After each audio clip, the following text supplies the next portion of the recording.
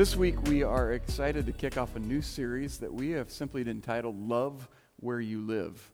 Love Where You Live. If there's anything that we saw a wonderful picture of this past Sunday, it was people coming out to love their neighbors, people coming out to love their community. And God has planted each and every one of us specifically where He has us for a purpose. It's not an accident that you're here. It's not an accident, the family that you've been placed in. It's not an accident, the workplace that you have. God has planted you exactly where you are for His purposes and for His plan. And as we come to this place in life of understanding what God is doing in the midst of our moments, it's important for us to understand that He's placed us there.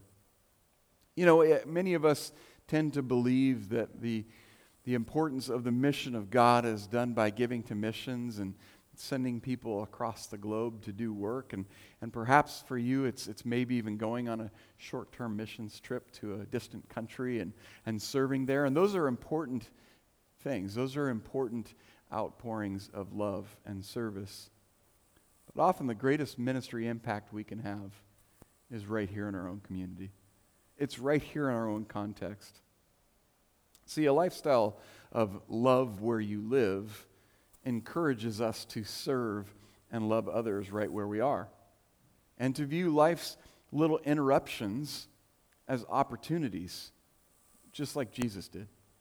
We're going to dive into a passage of Scripture today and see how Jesus encountered interruptions and interactions in His life and in His ministry, and to see the amazing things that He was able to do.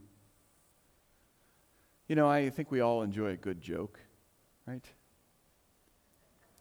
We can all, some say that laughter is the best medicine. And I just thought, you know, in an effort to get us warmed up, Grant was a little disappointed in our efforts of responding to his good morning. I thought this morning maybe we could start out with a few jokes. Everybody loves a good knock-knock joke, right? Of course you do. You're going to like it and you're going to enjoy it today. But we're going to try a few of these out. You know how these work. So when I say knock knock, you know, we know how this whole thing plays out. And these are out of a Good Housekeeping article entitled Funny Knock Knock Jokes for Kids with Hilarious Families. That's the actual title of the article. I like to think Gretchen and I have a hilarious family, and we've blessed our kids with that. That may or may not be the truth. But let's give this a go, shall we? So, knock knock.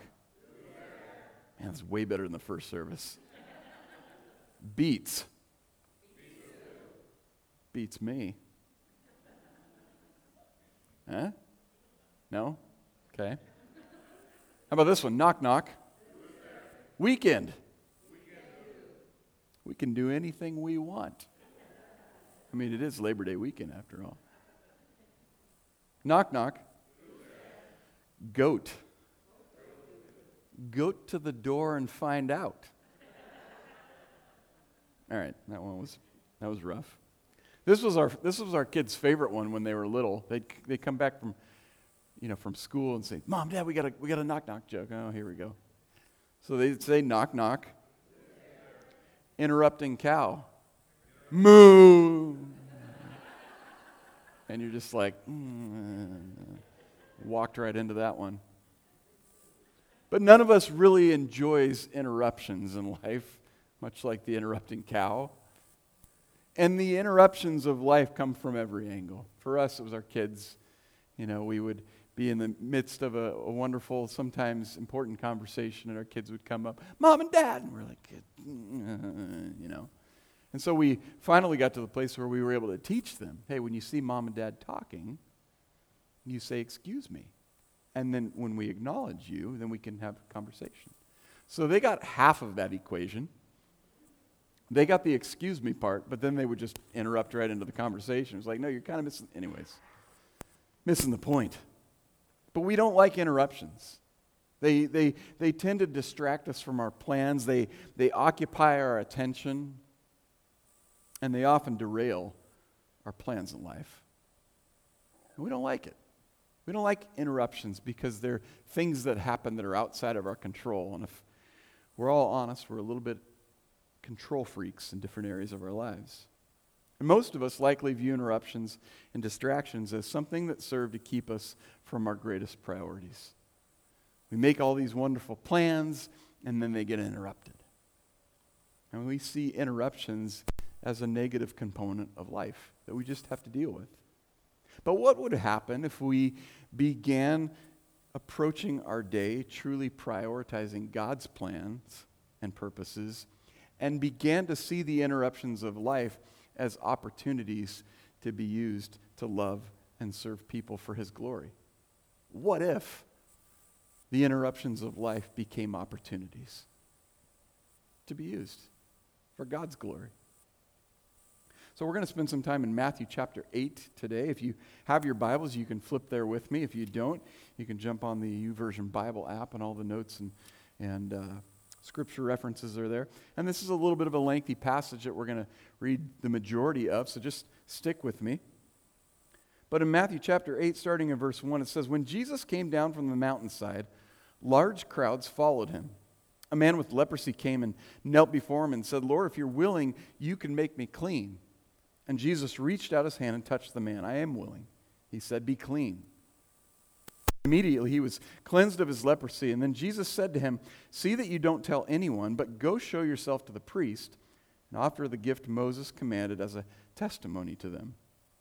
And when Jesus had entered Capernaum, a centurion came to him asking for help. 'Lord,' he said, my servant lies at home paralyzed, suffering terribly.' And Jesus said to him, 'Shall I come and heal him?'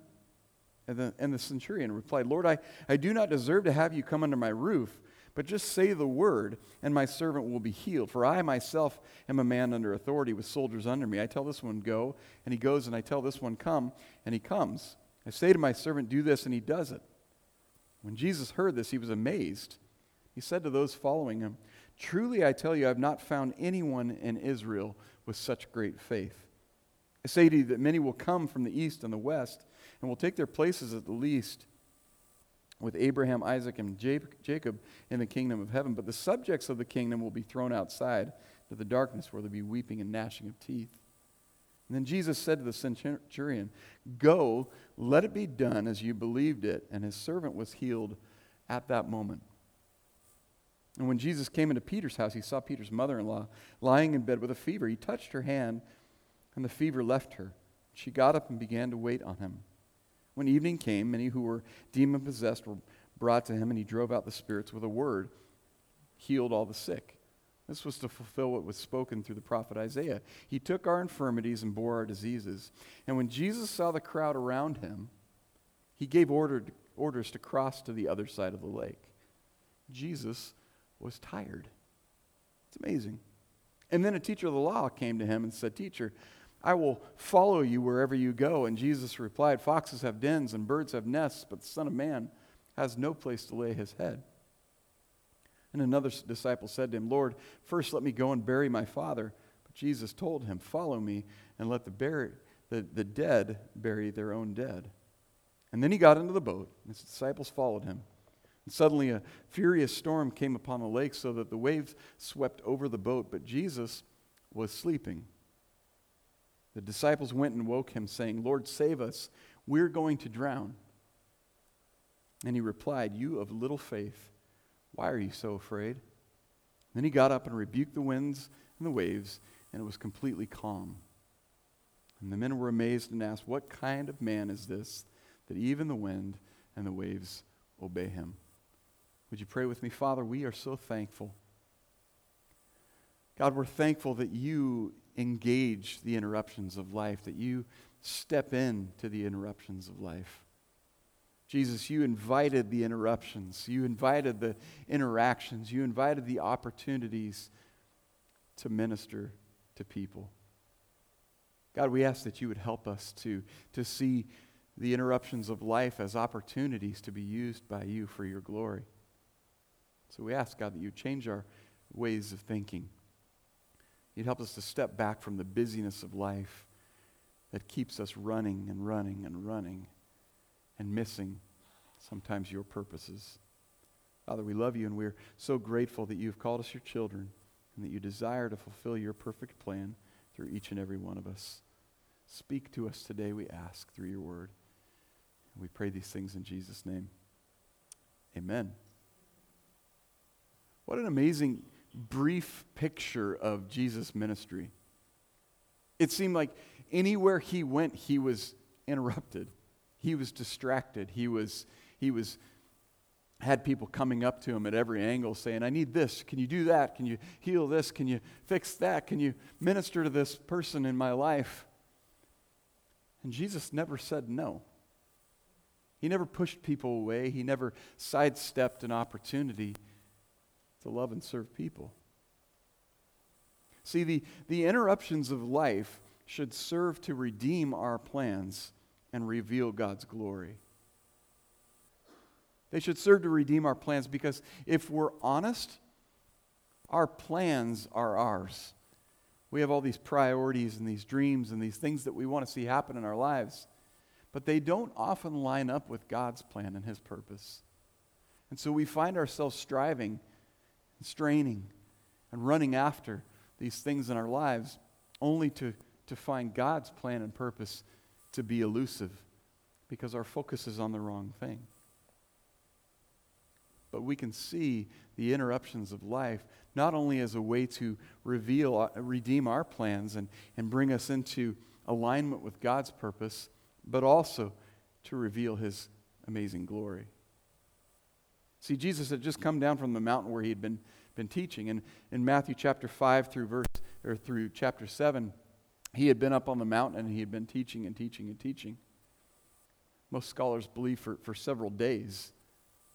So, admittedly, he was probably tired.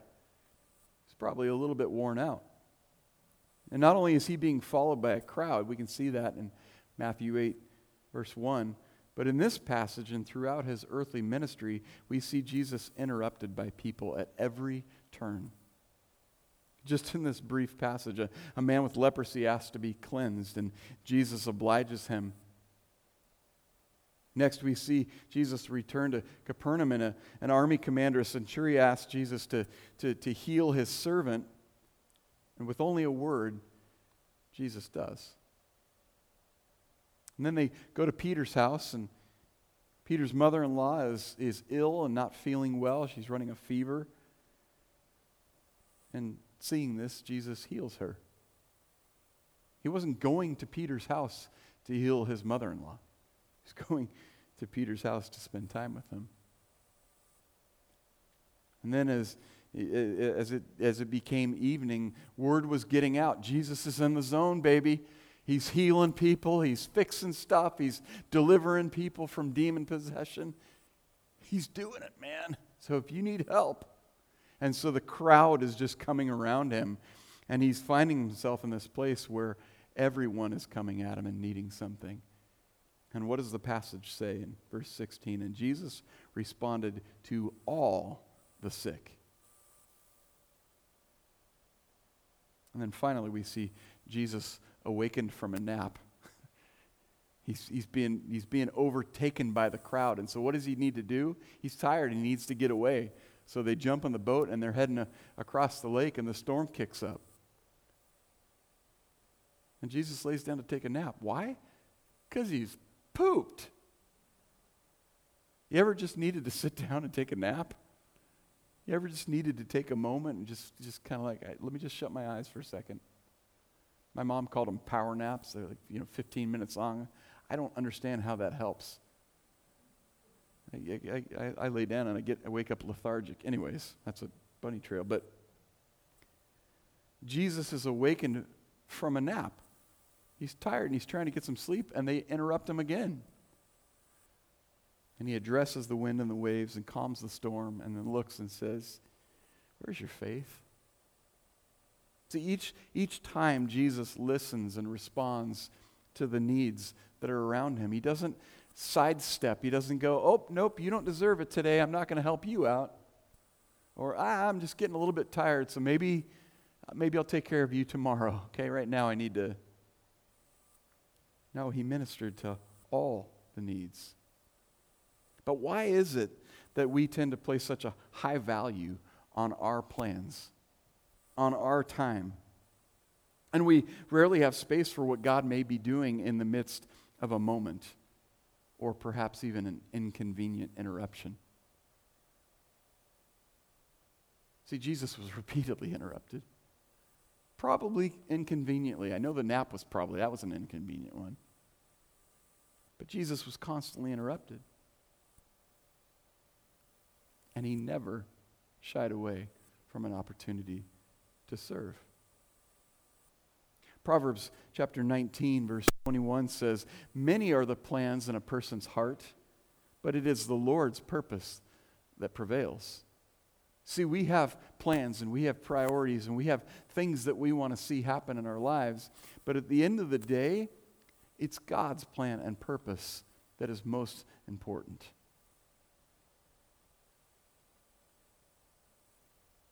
See, we have to be willing to surrender our best plans to truly embrace and step into God's perfect purpose. Because your best plans on your best days pale in comparison to God's perfect plan.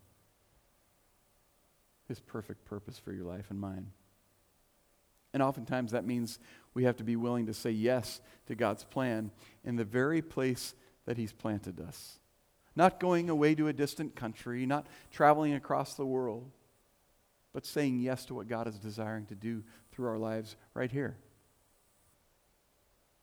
God's glory will be revealed when we're willing to be interrupted for His purposes. See, to love and serve others, you have to be willing to be interrupted. You have to. Dietrich Bonhoeffer once wrote, "We must be ready to allow ourselves to be interrupted by God. God will constantly be crossing our paths and canceling our plans by sending us people with claims and petitions." You ever had those people in your life? You're just getting ready to walk out the door. "Hey, could you just give me a second? I wanted to talk to you about the..."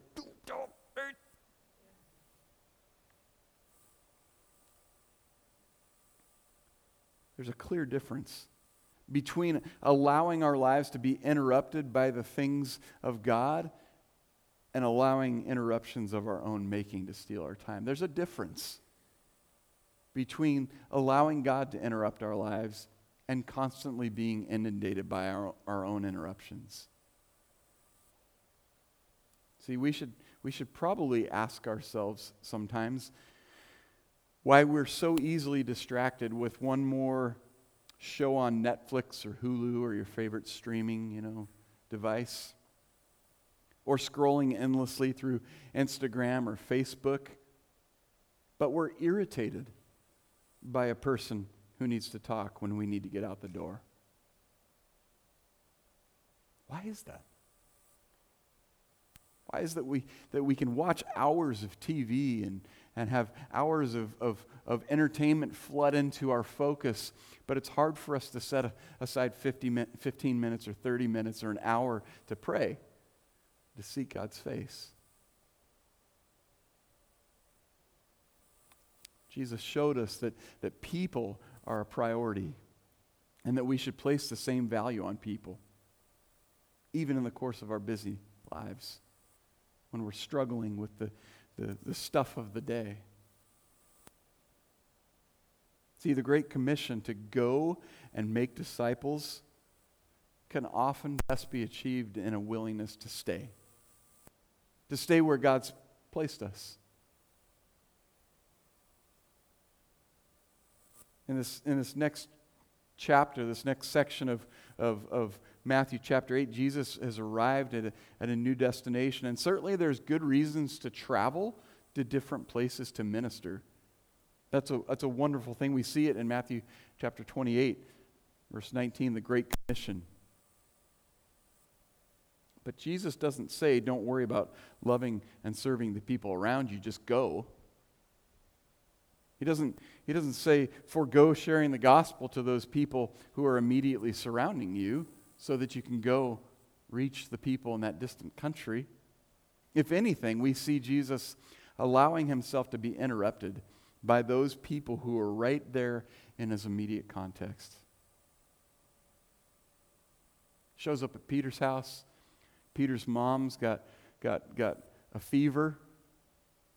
And he doesn't walk in and go, "Hey, Peter, how's it going?" "Oh, no. We're not doing that today." And walk out. He's not like, you got flu-like symptoms? That's not been a good thing the last 2 years. I'll come back in a week when she's feeling better. I'll Uber Eats you some soup to make sure she's okay. It's not what Jesus did. He walks over, touches her hand, and heals her.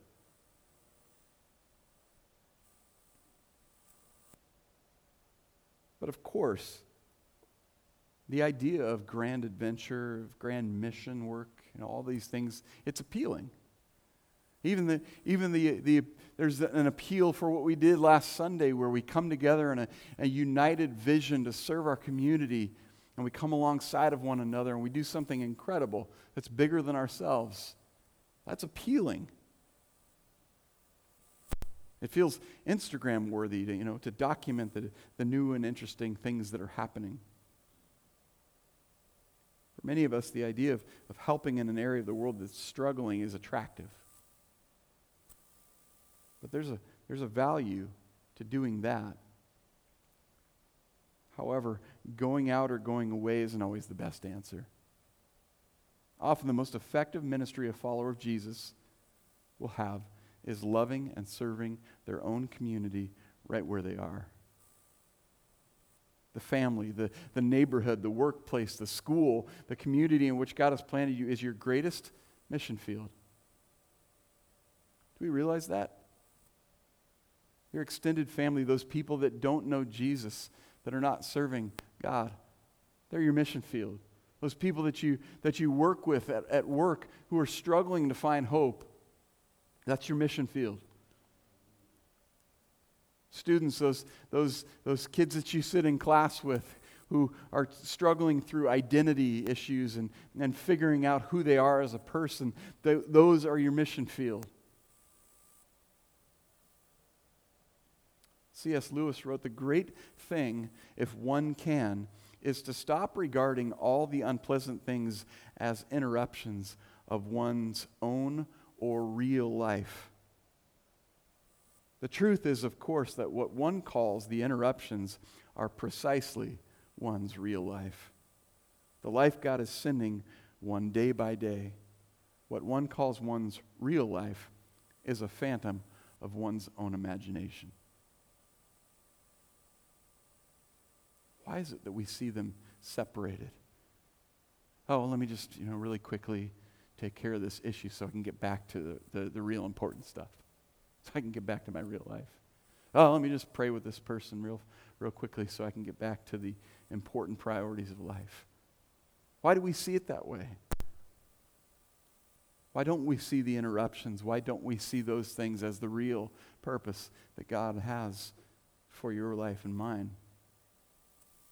See, if you're willing to embrace the value of where you are currently, you can be confident that God is at work in even the most mundane or ordinary moments of life. God's working. And there should be no contradiction between the spiritual and the secular life. God can and does work outside of church-directed service opportunities. He wants to work in your everyday. As great as this past Sunday was in the context of loving and serving people in our church and in our community, if the only time we love and serve people is through church events, we've completely missed what it means to be used by God to love people where we live. John 13:12. When he had finished washing their feet, he put on his clothes and returned to his place. "Do you understand what I've done for you?" he asked them. "You call me teacher and Lord, and rightly so, for that is what I am.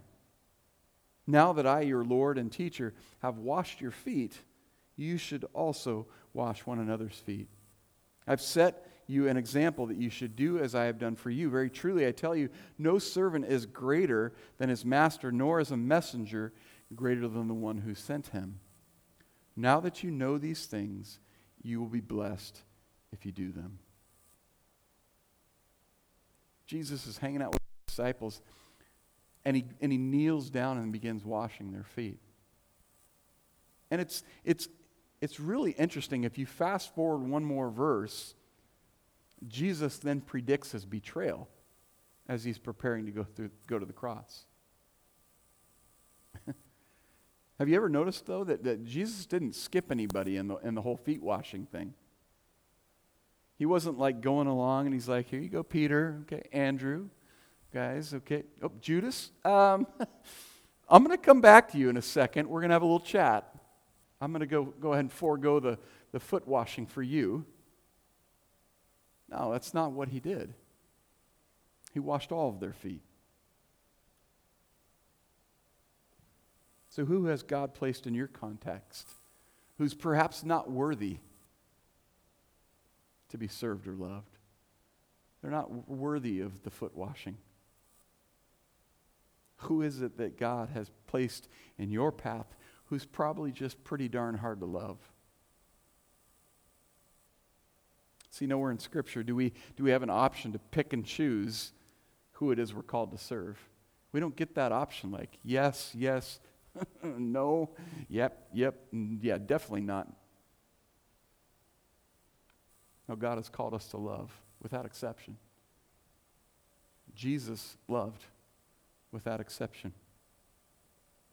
And accomplishing the plan and purpose of God begins with a willingness to embrace to whom it is we're sent.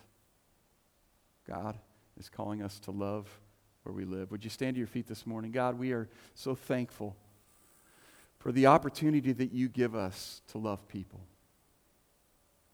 God, you showed us what perfect love looks like. And for that we say thank you. We say thank you for sending your Son to die on a cross so that we could have life and life more abundant, so that we could understand what it means to be forgiven, so we could be redeemed for your purposes and your plans. Help us not to get wrapped up in the busyness of life, God, but instead to see life's interruptions as opportunities to be used of you. Father, we're so thankful that you didn't give up on us. And you call us not to give up on others. You call us to love and serve people selflessly and without exception. Forgive us for the areas we've fallen short. Forgive us for not seeing people with the same value that you see them.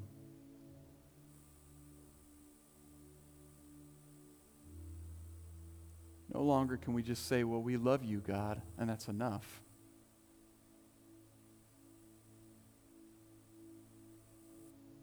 Now, Jesus said, they will know you by your love. They will know you are my disciples by your love. Help us to reflect you. Help us to show your love. Help us to point people to you by the way that we love and serve them. Father, we need your help. We can't do it on our own. We ask that your Holy Spirit would empower us each and every day to love people with a God-like love that doesn't change because they hurt us or because they speak ill against us or because they betray us right after we get done washing their feet. Help us, Father, we ask. Perhaps you're sitting here this morning and you're saying, I want to do that. I want to allow God to interrupt my life. If that's you today, would you just raise your hands and say, God, help me. Help me to be those who would be willing to say yes to your purpose, yes to your plan, yes to that thing that you're wanting me to do or say or be for that person that you've placed in my path. Help me, God, to be interruptible, knowing that in the midst of that moment, you're about to do something incredible. We say yes, God. to your plans, and to your purpose.